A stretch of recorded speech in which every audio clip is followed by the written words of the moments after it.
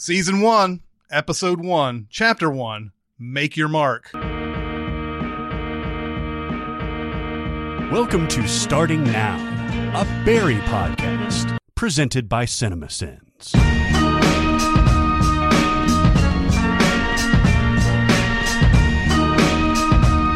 This is Chris Atkins, and we're doing Starting Now, the Barry podcast. And this is Barrett Scher, over to my left, and Mike Hester. Hey, Yay! guys. Thanks for having me. You may know Mike from the What's the Damage videos, That's right. because he made an appearance several times. Yeah. Hey, guys, how you doing? We're going to be talking about Barry. We thought this was a show that we needed to talk about, because it's. Do you get the sense that people are talking about this show? I think it's just starting, ironically enough, with our title. I think the love is finally catching up to it. To be honest with you, I didn't even binge this until fairly recently, like maybe a month ago or so. And once I did, I caught the first episode when it aired. I loved it. I thought it was great. But then just kind of got behind on it, and I binged the rest of the first season and the beginning of the second season. And we watch a lot of TV shows between the three of us, a lot of movies. This is the only one that I immediately emailed Chris and was like, or texted you and said, we need to do a podcast on this. Because it's a 30-minute supposedly comedy, but there is so much stuff crammed into this show that I think it's rich enough to take an episode by episode breakdown and explore the themes, explore this duality of the characters. I think there's so much there to tease out, and I'm very excited. I'm aroused right now. I saw it last fall, and I just had a weekend, and my family was all gone. And it's just like, I watched one episode, and it was like, oh, I'm going to watch the rest of these in the next 2 days, because this is fantastic. They had all been out, and I had heard him, Hader, on a different podcast, talking about it, and it was just really intriguing. What a great idea for a show. It's, a hitman who is trying to become something better, something more interesting. So I just love the whole thing, and excited that season 2 is coming out as well. Yeah. So, It has that sort of beginning of what Grosse Point Blank was. Yes. Where John Cusack has started to lose taste for what he's doing. And he really begins to lose taste once he gets back to Grosse Point and meets his old girlfriend again. And he really starts realizing what my life has sort of been a waste at this point. And he's got the same background as Barry does, too. These are almost the exact same conceit. Of course, he's got the actor's studio, whatever, that Barry's going to. But it's a hitman having a crisis of conscience in a comedy, in an action comedy. They almost like dress the same. They could be like brothers, basically, right? And that kind of turned me off, because I love Grosse Point Blank, and I'm like, I don't need to see another Grosse Point Blank. But then when it takes its turn into what it is, you realize how different these works of art are.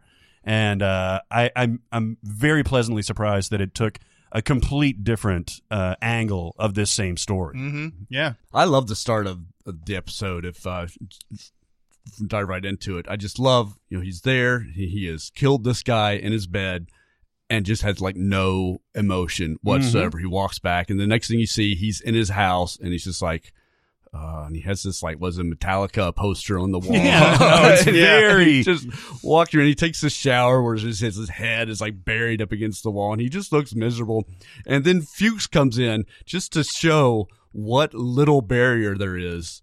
He's just in his house. he's just there, and just right off the start, setting up that he basically has, no separation from him at all. And then immediately, he gets signed another hit, and he has to leave right then. This guy has no control over life at all. He has to leave, but Fuchs makes him go to fucking Ontario from Cleveland. Yeah. I got to cover your track. When in fact he's being cheap. It's not like, it's not for any reasons of covering his tracks. And this is the Ontario airport in California, like not Ontario, right, Canada and everything. But I like how immediately you get these characters are introduced and you know what they're about almost from the jump.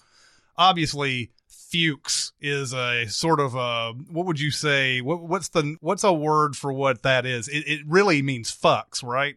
Fuchs. I never really thought about that. There are people named Fuchs, Yeah, obviously, yeah. but I think the name is basically like he's a fuck or he's a fuck up or he's a, and that's exactly what he Makes is. a lot of sense. Yeah, That's exactly what he is, and I mean, it would be stupid just to call him, Monroe Fucks. Yeah. Put Fuchs in there. It sounds kind of like the name, but it's not really. But yeah, immediately we know that Barry doesn't like doing this stuff because Fuchs tells him, "Is this just like the last time where you were in the hotel room for 2 days and everything?" And then you decided to do it. You did it another 2 days before that, and blah blah. And basically, you get not only the fact that he is sort of hesitant to do these killings, but you're also getting the money crunch that's in this thing. So the reason why they're going to LA is because it's time to make more money, and they can go out and visit these Chechens out here who are also, by the way, new to LA. Yeah. But they can go out to LA and make some more money. And I can't remember, is it so that they can get out of this finally? Is that why they go to LA to sort of make that money? That's his reasoning for it. Yeah. And that's where it's interesting in this first episode because everything is on display, right? It's the power dynamic between Fuchs and Barry because he doesn't really have anything on him, right? I mean, he's just got this psychological hold on him. Yeah. Right? You see that power dynamic, but then when Barry asks him, when he says, we're going out to L.A., he's like, well, okay, so is this the score that's going to basically allow us to leave? And he's like, yeah, we're going to get to that. And he's like, well, when are we going to get to that, Fuchs? As he's leaving the room, that kind of thing. So, it sets it up so beautifully. Well, there's a tossed off line somewhere. I don't know if it's in this episode or the next one that says that, what is it? Fuchs saved his dad or something. Yes. And he says he saved his dad in Nam, and then Barry says during Nam. It sounds like a barracks in Connecticut or something like that. Yeah. So I mean that's the reason. That's what's so fucking great. And we're gonna curse on this one. That's fine. That's what's so fucking great about this show. Is it'll cram in stuff like that. That's hilarious during, talking about a very dangerous thing, like almost a dramatic scene. It's just inserted in there like a nice pop. And when you watch it multiple times, like we have now, you get all that stuff and it just makes it richer and richer. But what actually surprised me when I first started watching this, I didn't realize that Stephen Root was in this because it was billed very much as a Bill Hader production, because he was directing the first 3 or 4 episodes. He obviously was the face of the franchise and all that. Henry Winkler got a lot of love even early on, rightfully so, and we'll get to him. Yeah. But Stephen Root, I didn't even see him in the marketing leading up to this. One of my favorite character actors of all time. Yeah. But he's such a big name that I didn't expect him to be around very long. And we'll get to how that comes out later on. But he's a awesome addition to this cast. Yeah. So the first thing that happens is, I love this too. The setup that Fuchs gives him is like, you remember when you stabbed that guy in the nut? Goron might be the type of guy who would really love to hear that story, so that that you go there, that you'll go there. And then so like the first thing he tells him in that meeting is just like, I just want, and one time I stabbed a guy in the nut. I just want you to know that I'm willing to go there. And Goron, and both Goron and NoHo Hank, who's the the best. I love NoHo Hank. Are both like, why would you do these things? He goes, I'll shoot him. I'll shoot him. I think he's going to shoot him. He's going to shoot him. I love that line. Oh my God. No, it sets it up perfectly to where these Chechens look like they'd be formidable, right? Like, this is a dangerous mob. Like, you can't fuck with these guys. But immediately, NoHo Hank comes out there and is like, hi, Barry. Would you like a submarine sandwich? Would you like some soda? Maybe beer? And it's like, hold on, this guy, and it quickly, especially in episode 2, he establishes himself as, I've never seen a character like this. No. I've certainly never seen a character like this in a mob-centric storyline, and it's fantastic. I want a whole separate NoHo Hank show, or at least like one off. But I don't want it to be like Better Call Saul or something where it's completely different thing. I just want him like a fashion show, or we're gonna go in and we're gonna remodel this house. And it's NoHo Hank. Would you like a sub? We're gonna take out this wall over here, and we're gonna do this. What do you think his deal is? You think? I mean, he's playing the character so unusually. Far be it from me to speculate on this, but is he playing it to be obviously gay, obviously homosexual, or is it just because we never see him with any romantic interests or anything like that? Is he playing it asexually? I think he's asexual. Yeah, he's got a bond with Barry, obviously, almost immediately. But it's just so unusual. You just kind of want to know what his deal is, Yeah. How did he get over there? Was he like this all the time when he was, I guess he was sent to LA because he's new or whatever? Did he like say, "Oh, I'm going to be LA now" and change, or did that like allow him to expand this personality or something? That's kind of what I think. I don't know. I mean, when they later show the interaction with him and the family and stuff like that, I think that's pretty much who he is, and probably LA accentuates him. Matter of fact, this is jumping way ahead, but in the most recent episode, in episode 2, he comes out in like this crazy straw hat and like zinc oxide on his thing and like bright sunglasses. It's fucking great. Yeah. Maybe they just send him out there just like, we don't know what to do with this guy. I think that may be something. We're going to send him. Maybe he can do something in California. I don't know. I don't know what his deal is, but I'm glad he's that way. Oh yeah. And I think that's ultimately what it comes down to is, and I wonder how this auditioning process was, like how he's Anthony Carrigan is the actor's name, and he was on Gotham. And he was on The Flash, and he was on Parenthood. So he was a fairly well-known TV entity there. Right. So to answer that question, I think, or some of that question, I've avoided a lot of the behind-the-scenes stuff. Like HBO, at least on demand, puts inside looks at the episode and all that stuff at the end of the show. I skip all that stuff. And I've read very little about this because I want to interpret it my own way. Right. It's a weird thing. Normally I do like those behind the scenes stuff. Yeah, and now I am watching them because I feel like I can, if there is something that they come up with that I didn't on my own, then I'm want to be able to say that on this podcast. Yeah, and I'm glad you guys are. The one thing that I did read about Anthony Carrigan and Bill Hader was that it's within this episode, so we're not spoiling anything, but he gets shot. NoHo Hank gets shot at the end of this episode, and he was positive that he was dead. And he was like, "Man, I really like this character, but I understand it's for the story and all that." And apparently, Bill Hader came up to him after the table read and he was like, "Dude, your character is so gold that you're not going anywhere." Yeah. So he reassured him right at that. So did they have him only for one episode at first? I think that's what he was expecting. I think that's what Anthony Carrigan was expecting. But yeah, Bill Hader, because it was the pilot, and I guess they didn't know if they were going to get picked up. But he was like, "If we go a series, man, you're in." And thankfully, one thing I've gotten from watching those behind the episodes things is that they were writing it as they were going along. Yeah. Even skipping forward to like the last episode of the season, they hadn't come up with everything. Yeah. So I think it's brilliant. We'll get to that much later. It's brilliant the way that they set it aside. But I thought, wow, they are really doing this like as they go, and they didn't have the full vision when they first started, which is why another reason why I think it's so incredible how the entire first season went. So yeah, it's almost like he's using like a South Park model, which of course Bill Hader has at least been in the writer's room with South Park, and where they kind of keep it very almost immediate, right? Like you really have to get this out within 6 days or whatever. I don't think he does that schedule, but I don't think anyone does that. Yeah, in one of these behind the scenes, I believe it's this episode, the first episode, they said that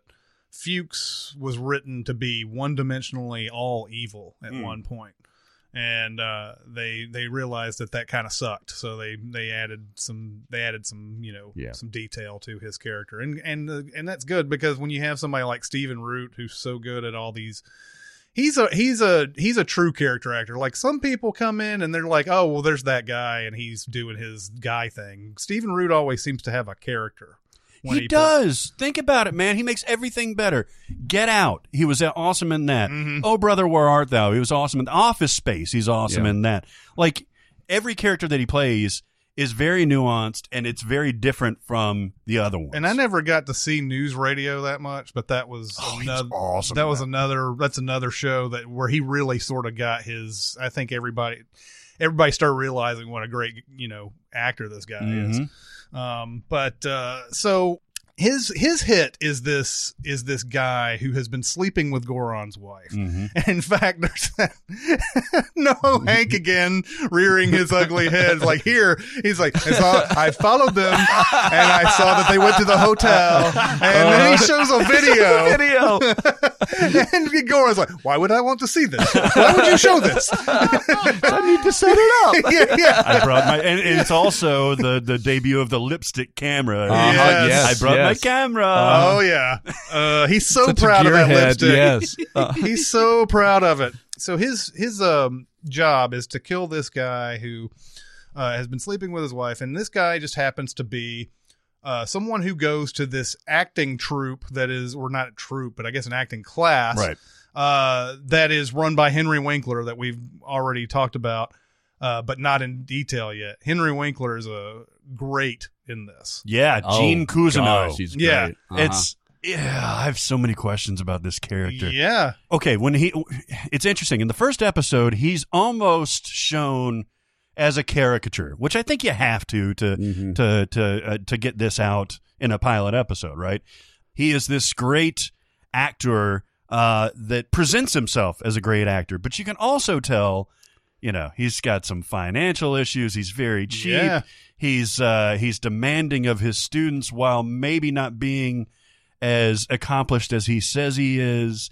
His first big scene really is getting an emotional performance out of Sally Reed, who becomes the love interest for Barry, and successfully. And so you can see this dynamic between him and his students. You see how talented Sally is, and all these introductions are just fucking perfect, man. They're all great. Go ahead. I love right at the start when Hader's sitting out. I call him Hader like he's my friend. Yo, Hader. But he comes up there in that shitty green car. Yeah. And they have the 2 cones set out where Henry Winkler is going to park. As if there's like 100 parking spots in this lot. But he has those 2 cones. They go get those 2 cones. They're all excited to see him because they think he's this wonderful teacher. I love that that's set up. And then I love that they go in. And I love the introduction of Sally then, where she is someone who's having trouble getting there. Mm-hmm. And that's something that we see more as the season goes. That becomes a dynamic. And we see that right away, that she needs that external thing to go, and then he brings it out of her. So, and it's really cool. And then, of course, Bill Hader is back in the back watching all of that. Yeah, the intros just basically just keep coming. The cone thing that you just talked about basically tells us all we need to know about Gene Cousineau. When Barry is approaching the place where they're doing all this acting and everything, you hear Sally doing Magnolia. It's so funny that this particular scene is being like rehearsed, and she's like trying to get into it. She's on the stairs and everything, and he comes up and it completely screws up her vibe. And her character, again, you see everything you need to know about her character right there. I mean, we'll dive deeper into her character, but this is her surface all the time. Mm-hmm. This like, oh, you screwed me up, and it's other people's fault. And then going in and going on stage and then doing a garbage performance, and then getting Cousineau to come in and help her out and everything. But yeah, he comes in, and the guy he's supposed to kill, his name is Ryan Madison. Mm-hmm. He he's like comes in towards the tail end of this and says, "Hey, are you in the class? Oh, well, come and help me." And this other guy wouldn't show up or something. I don't remember. He had to go to a catering job or something like that. Yeah. And then it ends up Barry just kind of comes in and dude does the True Romance. The Gary Oldman thing from True Romance. The ridiculous wig. Oh my God. And you get the idea immediately, like, most of these guys aren't very good actors. Yeah, exactly. Even I don't, maybe you guys disagree, but even when Cousineau turned Sally around, Sally's performance is still not like great. No, but yeah, you definitely see the there's a difference for sure. You only see in the first episode, you only see her and Ryan do their scenes. So yeah, I think there's already a disparity, but yeah, she's not all the way there, and you know, she does eventually get all the way there, and that's really cool to see. And that's what I'm saying is that he's a successful teacher. Yeah, like he's able to. He's got silly methods and everything, and I think he's obviously got an overinflated ego, but he's able to coax out something from Sally and eventually other characters. I think Cousineau is one of these actors who has, in the past, he's been on a lot of sets. He's been in productions, but he's never been the main thing. Mm-hmm. And so based off of who he's met and what he's been on and everything, he's built this persona that's way bigger than it is. There's I don't know if I think it's it might be the second episode where Barry is reading the hit your mark and read your lines book or whatever that Cousineau's come out with. And there's a picture in there and it says Delta Burke is a piece of work. And it's like him. I don't even know if I see him in the picture of the Designing Women thing. I kept looking like, is he in that picture? I don't is think that him he's younger? It's like, no, I don't think he's even in the picture. That's the other part, the other subtle part of that is like he wasn't even an extra. Like he wasn't even there, like in this scene, but Delta Burke's such a piece of work.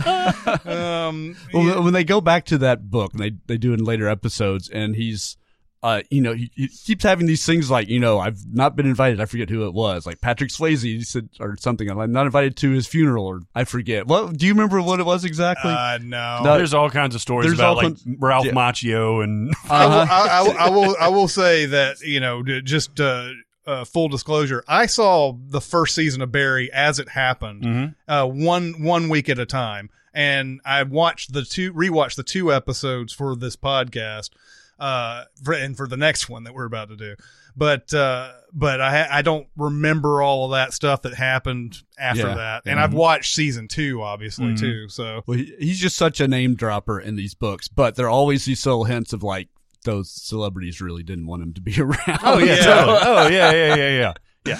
Of course, Barry, after he does this performance in True Romance, which is the Christian Slater line, where like like a piece of mind is all you're going to get, or something like that. And that's, I mean, he reads it off straight up like any non-actor would.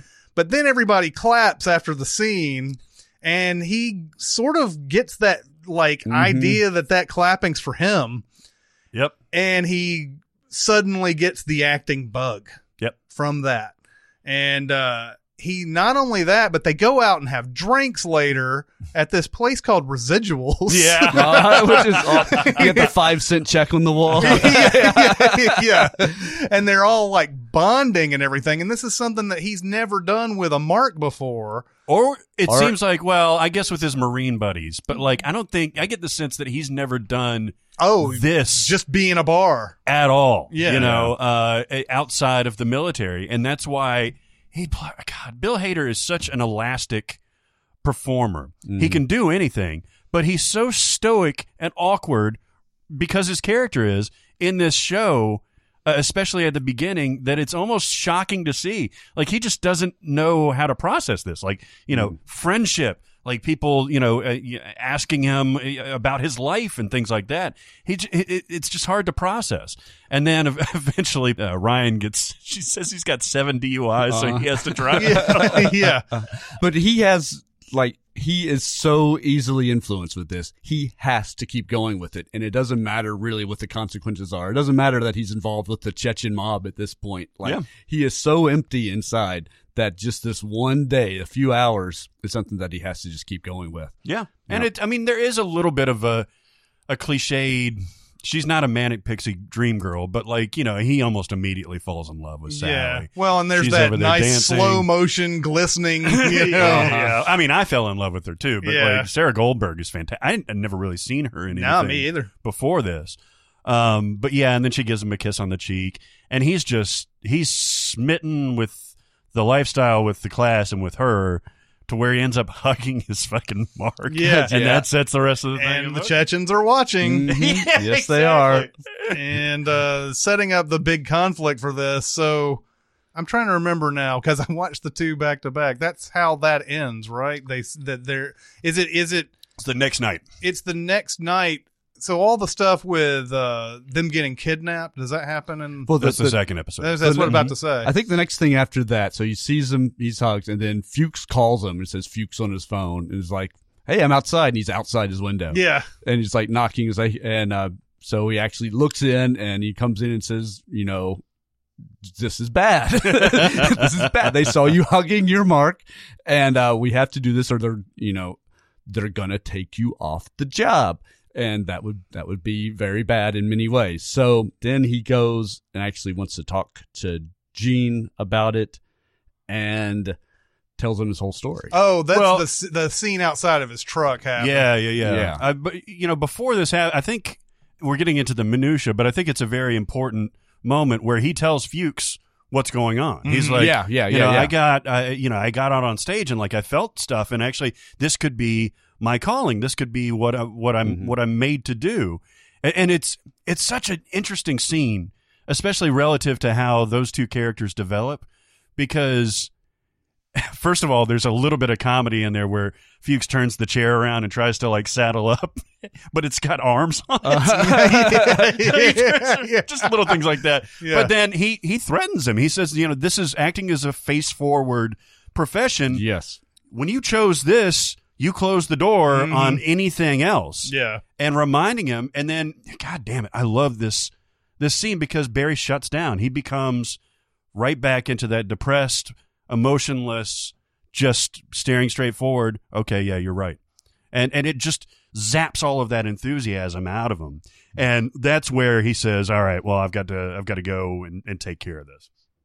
But on the way, that's where he stops by Kuzna's, because he was supposed to do a monologue to get into the class, right? Yeah. Right. And Henry Winkler's just absolutely brutal to him. He's like, this is not for you. And he's right, obviously. Yeah. There's no part of what he's seen that could even say, I can work with this, until he tells him his life story. And that's such an important moment for later in the season. I love this fucking show. Yeah, so he goes right into the truth, which is another Grosse Pointe Blankism. Yep. Because nobody's gonna believe it. Yeah, all during that whole Grosse Pointe Blank, he keeps saying, "I'm a professional killer," and people just think he's joking.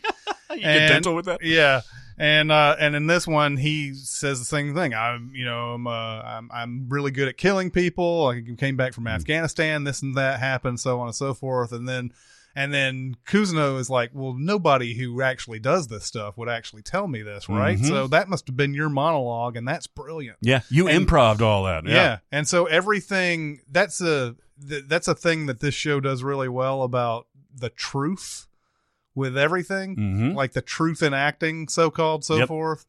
Does that. It's been doing it really well in the second season. But how people use that truth, and then how people respond to that truth. Yeah. Because it's almost unbelievable that Winkler or Kuzno wouldn't believe him, right? Because he's heretofore emotionless, but when he's talking about this, it's a great scene, beautiful acting. When he's talking about this, it has to be true. There's no way this guy can make this stuff up. But Kuzno is so up his own ass that he would not, and he's so in his world of acting and everything, that this could not be real. It is impossible for this to be real. And I think that's what informs what he's saying. It's so obvious that it can't be obvious, right? Mm-hmm. It's a brilliant scene. Yeah, he has to just see that all the time, where people probably just his students come up to him and just start acting. That's just a normal thing for him. Yeah. And then he assumes it's from a movie. Yeah, what's that from? I love what's that from? Yeah. And at this point, this is where he says, all right, well, I'm in the class, but I still have to do my job. Yep. And so he goes and tries to kill Ryan, but finds out that Ryan has already been killed by the Chechen assassin. And you see all these marks on the windshield where he misses. And then he's walking to it and he's trying to load his gun and he can't load it. He's like, don't do this. Don't do this or whatever. It's something like that. Don't point that gun at me. Don't point that gun at me. Yeah. And then he just goes and just blasts off on all three of them in the car. And, that's the scene that sold the show to me. Mm-hmm. That's the scene. Like I enjoyed it. I had fun with it up until that scene. But that scene is where he becomes a badass. Like he shows off how much of a badass he actually is, right? He's like, don't do that. And fucking takes out 3 of what we think are very highly trained professional Chechen mobsters. And he's just like, fuck, he just throws the fucking gun over and goes over to the restaurant. Yeah. Well, and that too is another thing that I loved about after he shot all those people. He doesn't start running. Yeah. He just kind of like, okay, now I got to look like I'm just a normal dude on the sidewalk, and just gets into that mode. Like, throws the gun. He runs on past his station wagon. He goes right to the diner, and then these cop cars come by, and then the waitress comes by. Oh, why? What was that? And he's like, do you have any specials? Doesn't even acknowledge the cop car. That's something that happens in LA every day. By the way, Melissa Villaseñor is the waitress from SNL. That's right. She's awesome. Yeah. But that's how that ends. Yeah. And he says, I'm an actor. So he is totally bought in. Yeah. And you're absolutely right. He says he doesn't even consider the consequences. He just knows that he wants to do this. Exactly. And that sets up the entirety of the character development. There's so many times when I'm watching this and I totally forget that it's Bill Hader and Henry Winkler, which is amazing that's such great actors. I have several times where I have to step back and I'm like, this is Stefan and the Fonz. Yeah. Oh yeah. But they're not. They're because they're so fantastic working together. Bill Hader has shown over the years, though, if you haven't, I mean, he's been in a lot of stuff that isn't just comedies, like Skeleton Twins. Documentary now is where I thought I was about to bring that up. He just does something different with every one of those. Yeah. And he's just shown, I mean, he's funny in documentary now, but he's different kind of funny than you've ever seen him. And it just shows that he's got range, even though he's kind of an awkward kind of actor, it seems like at times. But he's got range. He's got a lot of knowledge about movies too. You can tell that in everything that he does. And Henry Winkler is another one of those guys. I mean, he had that moment in Scream where it was like, oh, he's not the Fonz anymore. He's playing the principal, and he was good in that. And then he has an Arrested Development. He was on that a little bit. And I was like, man, he's actually like, really shedding that Fonz. Like, I didn't watch much Happy Days back in the day. Now, I did know him from that. But he was iconic. But I don't really think of Fonz anymore with Henry Winkler anytime that I see him.